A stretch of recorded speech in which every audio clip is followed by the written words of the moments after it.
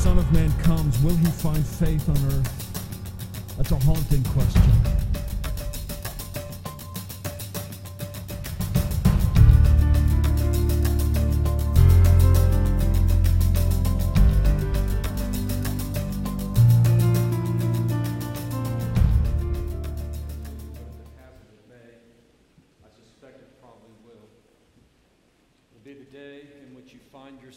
Sitting by yourself. The rest of the world has decided that you're not worth their time. The rest of the world will look at you and decide that what you stand for is not what it wants to stand for. And all society around you will declare you some kind of archaic moral dinosaur. And in that moment, when you are all alone, when no one else wants to even be seen with you, Jesus Christ will come, sit beside you. And in that moment, he will be worth more to you than life itself. And in grateful response, you will want to be with him when the world shuns him, when the world casts him aside, and when Jesus is placed in a spot in the mentality of your culture where he is all alone, because he came and sat with you when you were alone, you will thrill at the privilege of coming to sit with him. What we have just described is salvation and sanctification. What we have just described is how Jesus comes to us out of great mercy for us, not because we are great people and not because we deserve it, not because there is any merit of our own, but Jesus comes to us simply because he is Jesus, and simply because he loves us, and simply because he has mercy on us. And so he saves us out of who he is. That's what salvation is. But when we gravitate towards him, when we are drawn to Christ, it is because he is worthy. It is because he is attractive. It is because he is deserving of all our attention and all our praise. When Jesus comes to us, it is because we have nothing and we are nothing, and he makes us something. When we then, in response, come to Jesus, it is because he is everything who gives us everything. That is what sanctification is. That big, long, theological word, sanctification, that we recoil from, that sort of puts us off because we're so afraid someone will turn to us and say, oh, you just think you're holier than thou. They totally misunderstand what sanctification is all about. Sanctification is our response to the love of God in Christ Jesus. Amen. And so when Peter's talking to his readers here in this first letter, he comes to that notion of sanctification. We already encountered it in the first couple of verses. Remember there he says, sanctified by the Holy Spirit. The Holy Spirit at work in you to make you holy. But here in this part of the letter, by the way, in the first 12 verses, he's talked a lot about salvation. He's talked about that salvation that is so lovely and so wonderful, so grand in its nobility that angels themselves long to peer into it and to look into it and to understand it. So in the first 12 verses, a lot of what he's talked about is the meaning of this salvation. But then when he comes to the 13th verse, he says, therefore, preparing your minds for action and being sober-minded, set your hope fully on the grace that will be brought to you at the revelation of Jesus Christ. Last week, we tried to emphasize how much of the Christian life is living in hope, living in the hope of grace, the grace of God. Having read this letter where Peter is talking about Christians who live as exiles in a foreign land, that in this world we are strangers, we don't fit in, and as a result we live in faith, and we live in the Word, and we live in worship, and we live in grace. And so Peter says, Set your hope fully on that grace to be revealed. And then in verse 14, as obedient children, do not be conformed to your passions of your former ignorance, but as he who called you is holy, you also be holy in all of your conduct. In these verses, we see the balance. Salvation by grace unto a life of holiness. So here's what we would do in our human nature. We take the doctrine of grace. We say, well, I'm saved by the grace of God. There's nothing I do that saves me. That's a pretty good deal. I don't have to do anything to save me. I don't have to sacrifice. I don't have to clean up my act. I have to be pure and holy before God loves me. He loves me. He sent His Son to die for me. He calls me to the cross. It wakes up my heart. I receive Christ. It's all God's doing, all the work of the Holy Spirit. This is a wonderful thing. Grace is such a great doctrine. And so I don't have to do anything. And then in our human nature, we translate that into, and so nothing is expected of me. But that's why salvation is followed by sanctification. That when we are saved by the grace of God, we are called into a life of response to love Him, to honor Him, to reflect who He is. Let's be clear, that's not working to keep salvation. That's not doing something in order to make sure God keeps on loving you because maybe you'll mess up enough that He won't. That's simply to say you love Him so much you want to be like Him. You love Him so much you want to please Him. You love Him so much you want your life to count for Him. That's what sanctification is. It's a response in the life of the Christian. Now Peter says, be holy. The one who called you is holy. Now what do we think about when we think about the holiness of God? We think, first of all, of His majesty. We think of His glory. We think of the wonder of His presence. We think of the beauty of what it would be like to inhabit the courts of heaven and to look to the one seated upon the throne and just see the majestic glory that surrounds Him, such as John talks about in the book of Revelation. When we think of the holiness of God, we think of His nobility. We think of the nobility of His character, the perfection of His will. We think of the absolute moral perfection of His character. When we think of the holiness of God, we think of all these things that go into the unapproachable nature of who God is. And then Peter says, and as He is holy, you be holy too. Which means just the way God is absolutely perfect in character, you be perfect in character too.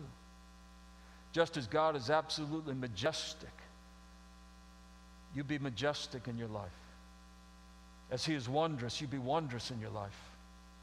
The way God is holy, you be holy too. Now here's the problem. We can't even begin to understand the holiness of God. That is so far beyond us. I mean, when we peer into the courts of heaven and we see the one seated upon the throne, our small minds might encompass just a fraction of who God is. I remind you, a fraction of infinity is just about zero. We can't even begin to understand who God is. And so when Peter says, as the one who called you is holy, you be holy, we say, how can we do that? We don't even know what holiness is. Yet we have a philosophical concept and a theological definition, but we really cannot grasp what the holiness of God truly means. And so God the Father, who in infinite holiness that we cannot even grasp, sends God the Son, Jesus Christ, who is holiness that we can see. He gives us the picture of holiness, the demonstration of holiness, the living out of holiness. In Jesus Christ, we see exactly what the character, nature, holiness of God is. And so in Christ Jesus, the holiness of the Father is made known to us. And Peter says, though you haven't seen Him, you love Him. You love Him so much you want to be like Him. And if you want to be like Christ, you want to be like the Father, which means you want to be holy the way He is holy. So this is just the natural result of coming to Christ and coming to love Him and to give your life to Christ as Lord and Savior. So the person of Jesus Christ calls us to the holiness of Father. Now, the problem is that when we see Jesus, we are still unable to be like Jesus. Jesus, who from the cross said, Father, forgive them, They don't have the slightest notion what they're doing. In my best moments, I'll forgive my friends. When I'm really motivated, I'll forgive people I like. But people who are absolutely mean and nasty and have it in for me, it's hard to believe there are such people. There is one, but I'm getting over that. But to forgive someone who crucifies you, can't do it. So we see the holiness of the Father in the Son. Now we know what holiness looks like. We can't do it. And out of the riches of grace, the Father sends God the Holy Spirit. And the Holy Spirit starts to work in your heart and to change your heart and to change who you are, so that holiness, sanctification, the life of responding to the goodness and the greatness of God becomes possible because of the gift of the Holy Spirit to every believer. So being holy like the Father is a matter of knowing the Son and empowered by the Holy Spirit that we might bring the Father glory through the Son by the power of the Holy Spirit. That's what sanctification is. It's that kind of holiness. Now, if you were to look up the word for holy in the theological dictionaries, the Hebrew word and the Greek word, hagios and kadosh, swap those, what you would find is that holiness has to do with separation. That these are words, the word holy is a word that means to be separated.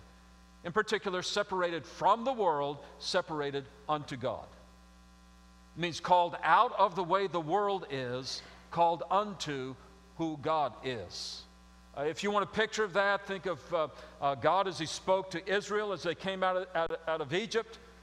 There in Leviticus 18, He says, you're coming out of Egypt. Now, I don't want you to be like Egypt. You've left Egypt. Don't be like the people you left. He said, but I'm bringing you into the promised land, into Canaan. Don't be like the people who are there. Because you're not called to be like the people I delivered you from. You're not called to be like the people into whose land you're moving. I've called you to be like me. And that's what the Scripture means when He says, I want you to be holy because I am holy. Not like the world, either coming or going, but separated from the world, separated unto the Father.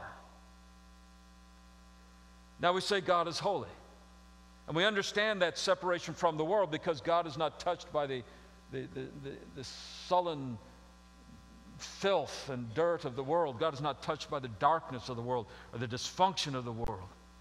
He's not touched at all by any of the things of the world that swirl around and cause death and disease.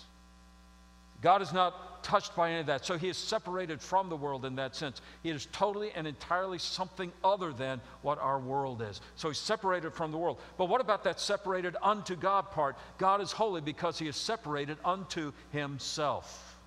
That is, God exists for His own glory. You better be glad of that. If God existed for some other reason, that other reason would be God. If God existed for some other purpose than His own glory, then something else would be God. But because He exists for His own glory, He is holy, separated unto His own glory, then the glory of God becomes the controlling factor in all of creation. So God is absolutely holy. Absolutely holy. So Peter says, you be holy. The one who called you is holy. I want you to be holy too. Now, so look at this. I want for us to back up. Now, in your English text, if you have the same translation I do, there are two commands, two imperatives so far in verses 13 through 16. They're actually the only two commands so far in the entire book. The first one we looked at last week, where He said, set your hope fully on the grace that will be brought to you. Set your hope on grace. That's the first command. That's the first imperative. The second one is you be holy. Now, I know earlier on it said do not be conformed to the passions of your former ignorance. That is actually a participle in the Greek. It's a circumstantial participle that's supporting the main command to be holy. So we actually have two commands so far as we're reading through the book of 1 Peter, living as aliens, strangers in a strange land. And the first command comes to us and it says, set your hope on grace. The second command comes to us and says, or you be holy. Set your life on holiness, if you will. Now here's why those two commands are absolutely essential. If you try to obey the second command, be holy, without the first command, set your hope on grace, you are doomed to destruction and to discouragement and futility. See, a lot of Christians hear that call to holiness and sanctification. But sanctification without grace becomes legalism. And that's why you know folks who grew up in churches that all of the gospel was nothing but a list of do's and don'ts. The gospel seemed to consist of nothing but passing out rulers so you could measure the hem of a dress, look at what kind of jewelry is being worn, talk about makeup. You thought it was all about rules and regulations about what you could look at, couldn't look at, had to do, didn't have to do. They may have been good things, they may not have, but the fact is, you thought the gospel was all about obeying rules. You thought it was about performance. You thought about law. See, this is what happened to the Pharisees. Pharisees really wanted to be holy. In fact, the word Pharisee probably comes from a Hebrew word that means separated. The Pharisees wanted to be holy. And their thing, their big theological thing was they wanted to be holy every day, all day long. They didn't want to just be holy in the tabernacle, holy on the Sabbath. They wanted to be holy in the marketplace, in the shul, in their recreation. They wanted to be holy in the home. The Pharisees wanted to be holy everywhere, and they wanted to be holy all day long. And that's why they had all these rules, laws, and regulations, some 600 rules that they built like a hedge around the Torah, so that by not crossing the hedge, not breaking one of their small rules, you wouldn't break one of the big rules of the Torah. And they were all about rules, they were all about legalism, and they were all wrong, and they were just frustrating the stew out of everybody. And that's because they wanted to be holy, but they didn't know about grace. You see, the second imperative here, to be holy, without the first, grace, leads to legalism. That's why we start with the grace of God. And it's the grace of God that saves us, and then it's the grace of God that makes us holy. It's the grace of God that works in our lives to bring us unto the Father for His glory. So those two imperatives have to be kept in mind. Keep last week's sermon in mind. Hope on grace as we talk about this week's sermon, to be holy as God is holy. Now, how does that pan out? What are some of the things that mean? Look, first of all, verse 14, as obedient children. By the way, that word children is just laced with grace. That word children, that we are adopted sons and daughters of the Father. That because Jesus the Son died in our place, we are brought into the family of God. And now we are heirs, joint heirs with Christ. And all that the Father gives Him becomes a part of our inheritance. That word children is just laced with grace, but we move on. As obedient children, do not be conformed to the passions of your former ignorance. That's a participle, a better translation, at least in order to get an A in my Greek class, it would be something like, as obedient children who are not being conformed to the passions of the former ignorance. It's an interesting way that he talks about the life that we had before Christ. He said it was an ignorant life. Ignorant. Thoughtless, unknowing, didn't evaluate anything, just went along with the flow. It sort of went like this. You're growing up as a kid, and what do you do as a kid? You do what all the other kids do. Why do you do what all the other kids do? Because they're doing it. You mean if they jumped off a building, you would too? Sure would. Isn't that the reason most kids give for things? Everybody's doing it. We're not thinking about this and evaluating that. In our ignorance, we're just going along with the flow, with the crowd. So we want to do what they do. We want to play the games they play. We want to be accepted. We get into high school, what do? You do what everybody else does. Why? Because you want to be a unique individual. You want to be yourself, so you want to look like everybody else. Look, that's the way it was when I was in high school. It's not that way anymore. But you want to be like everybody else, so you do what they do, you like what they like, you listen to the music they listen to, You start to use the same language. You want to see the same movies. I was going to say you read the same books, but that's hoping for too much. But then you get out of high school, what you going to do? Well, what are my friends doing? Some are going to college. I guess I'll go to college. Some are joining the military. I guess I'll join the military. Some people are getting a job at the factory. I'll get a job at the factory. Why? Because that's what everybody else is doing, and just thoughtlessly you go along with the crowd. Then you get to your job on the factory, there on the assembly line. What do? Well, you turn widgets. How do you turn widgets? How do you do it? How do you do it? I'll do it just the way you do it. That's great. How many should I do per day? I know I'm capable of doing 10. My friends are doing 5. The union foreman says 4. So, I just do that, but I don't think about it. Oh, we could keep going on, but let me ask you this. Have you ever reached a spot in your life and you didn't know how you got there? You reached a spot in your life and you had no idea what happened? This is what Peter calls the passions of your former ignorance. You were led by desires and appetites and passions, and you didn't even think about it. You didn't even think about it. It says, and these were passions. The word there, epithumia, it's a word that means lusts, desires, appetites. They're the things that become so all-important in your life that that's what you've got to have. That's what you want. And so you chase after those things. They start to shape you. They start to conform you, which means to shape together with. They conform you to the rest of the world. It's funny how appetites will do that. I had an experience with appetite this past week. We're at a restaurant. I'm hardly ever at restaurants without plastic trays, but B, this was like a real restaurant.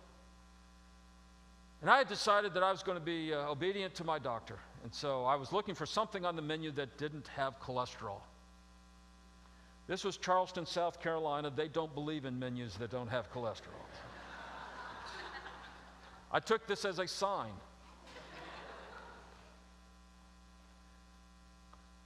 I got shrimp and grits. Oh, it's good, folks. You don't even have to like grits to like this stuff. The way they make it is they take a big tub of cholesterol and they just pour, a little bit of shrimp into it. But my appetite, my desire for that dish, for something to eat, changed and reshaped my thinking about my health. At least for that moment it did. And wanting to be polite to the rest of the people at the table, I made sure I enjoyed every bite of it. But you have an appetite. It's hard to believe, but in the first century, in the days in which Peter was writing this letter to his brothers and sisters in Christ, it's hard to believe, but in that society, in the first century, they were all about appetite and desire and lusts. Can you imagine a society in which all kinds of sexual expression was highlighted and exalted and called normal and desirable and healthy? Hard to believe, isn't it? But it wasn't just that. It was a society that believed in wealth. It was a society that believed in materialism and gain, a society that believed the more stuff you got, the better person you were. Hard to believe that, isn't it? It was a society dominated by greed. It was a society that held human life cheap. And people thoughtlessly would abandon newborn babies along the roadside so they would either die or be picked up, raised, and sold into slavery. Hard to believe people were like that back then. But Peter says that was your days of ignorance. That's when the passions, the lusts, and the desires, the appetites of the world were controlling you, and you weren't even thinking about it. You were going along with that. But that's not the way it is now, because the one who called you is holy. That phrase, the one who called you, God summoned us up out of the darkness, out of the depths, out of the world. He summoned us into His presence, into His holiness. And so the one who called us out of those things, so that as He is holy, we would be and live a holy life, summoned away from those things, so that we're no longer living in ignorance, and no longer living lives that are controlled by passions and appetites. but rather lives that are guided by the holiness of God. See, because once you start to understand the holiness of God and think about the holiness of God and love the holiness of God, that begins to shape and to remold and remake you. Didn't Paul say something about that in Romans 12? He says, don't be conformed to the world, but be transformed by the renewing of your mind. Be changed by what you think about and what you're aware of, and let that be Christ. Elsewhere in 1 Corinthians, he says, we have the mind of Christ. And so we're called out of the world, out of this mindless pursuit of appetites and lusts, out of this ignorance, we're called into holiness. So that's the first aspect of holiness. It's moving out and away from the world. The second part of it begins sooner than that when he says, as obedient children. As obedient children. Now, there's one thing you have to teach a child, and that's obedience. You hardly ever have to teach them how to be, can't use that word, disobedient.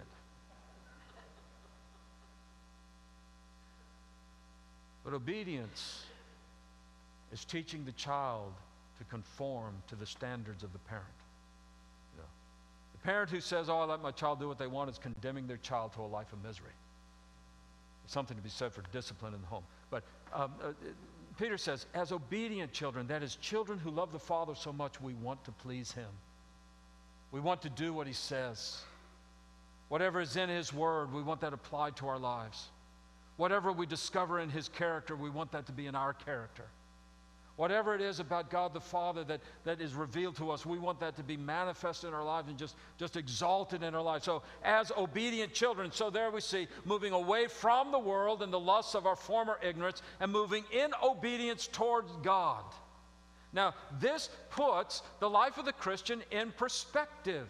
It is not a case of work to earn. It is a case of living to please and to glorify and to thank and to praise the Father.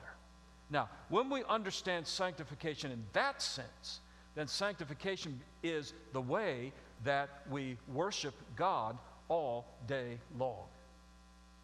All day long. It's the way we glorify the Father every moment of our lives.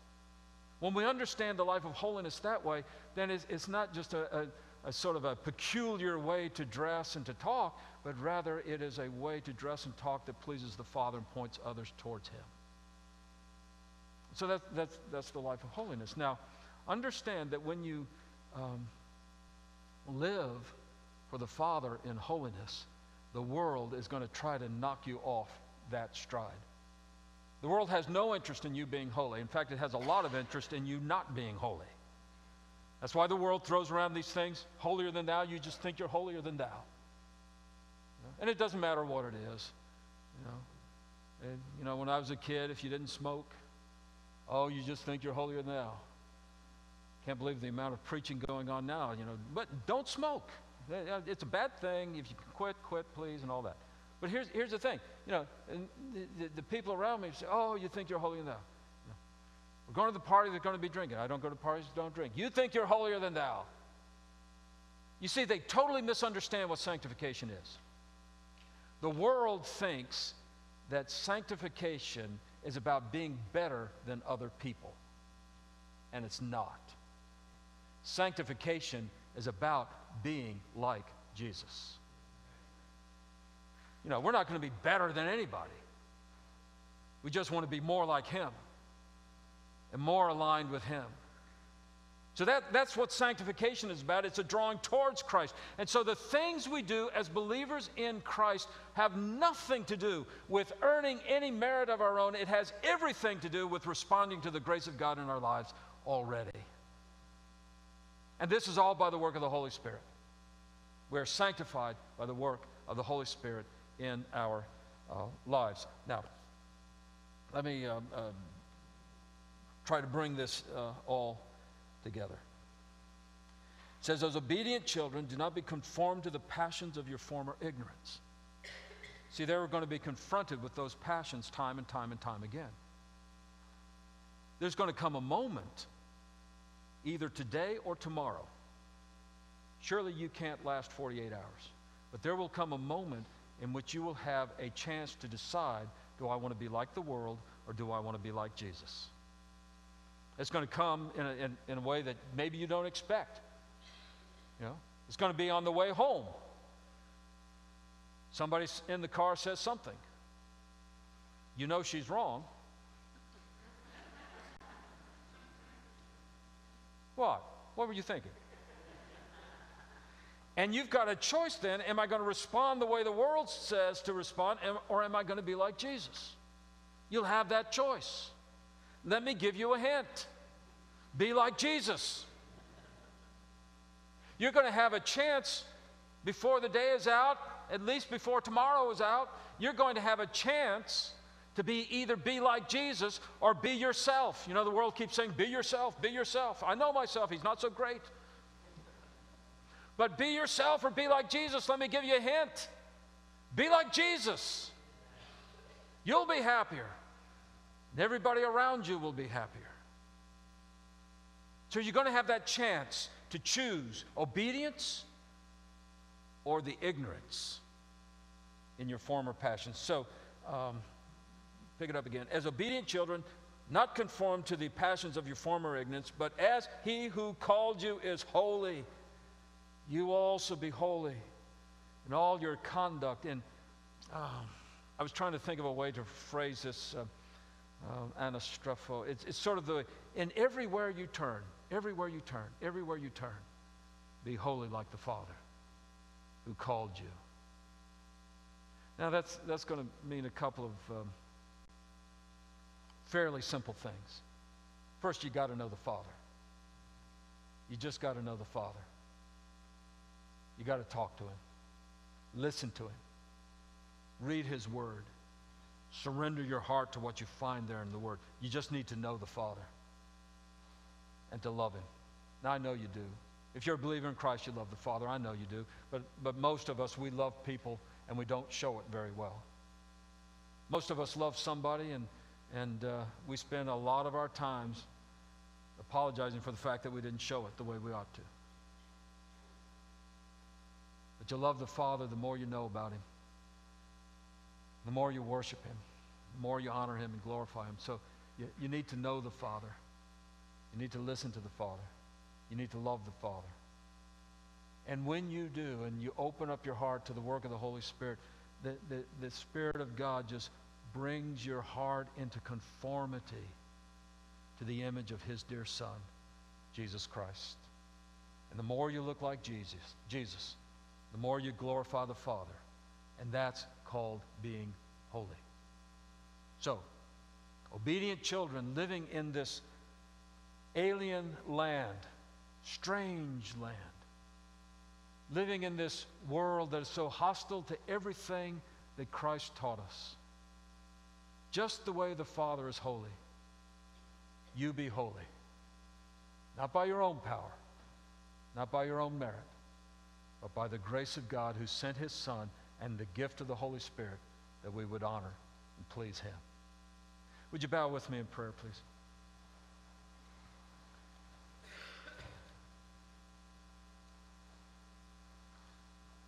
Gracious Father, what a wondrous gift is your word to us, that not only shows us how we ought to live and how we ought to be, but shows us Jesus Christ, proclaims to us the gift of the Spirit, that we are enabled to live holy lives.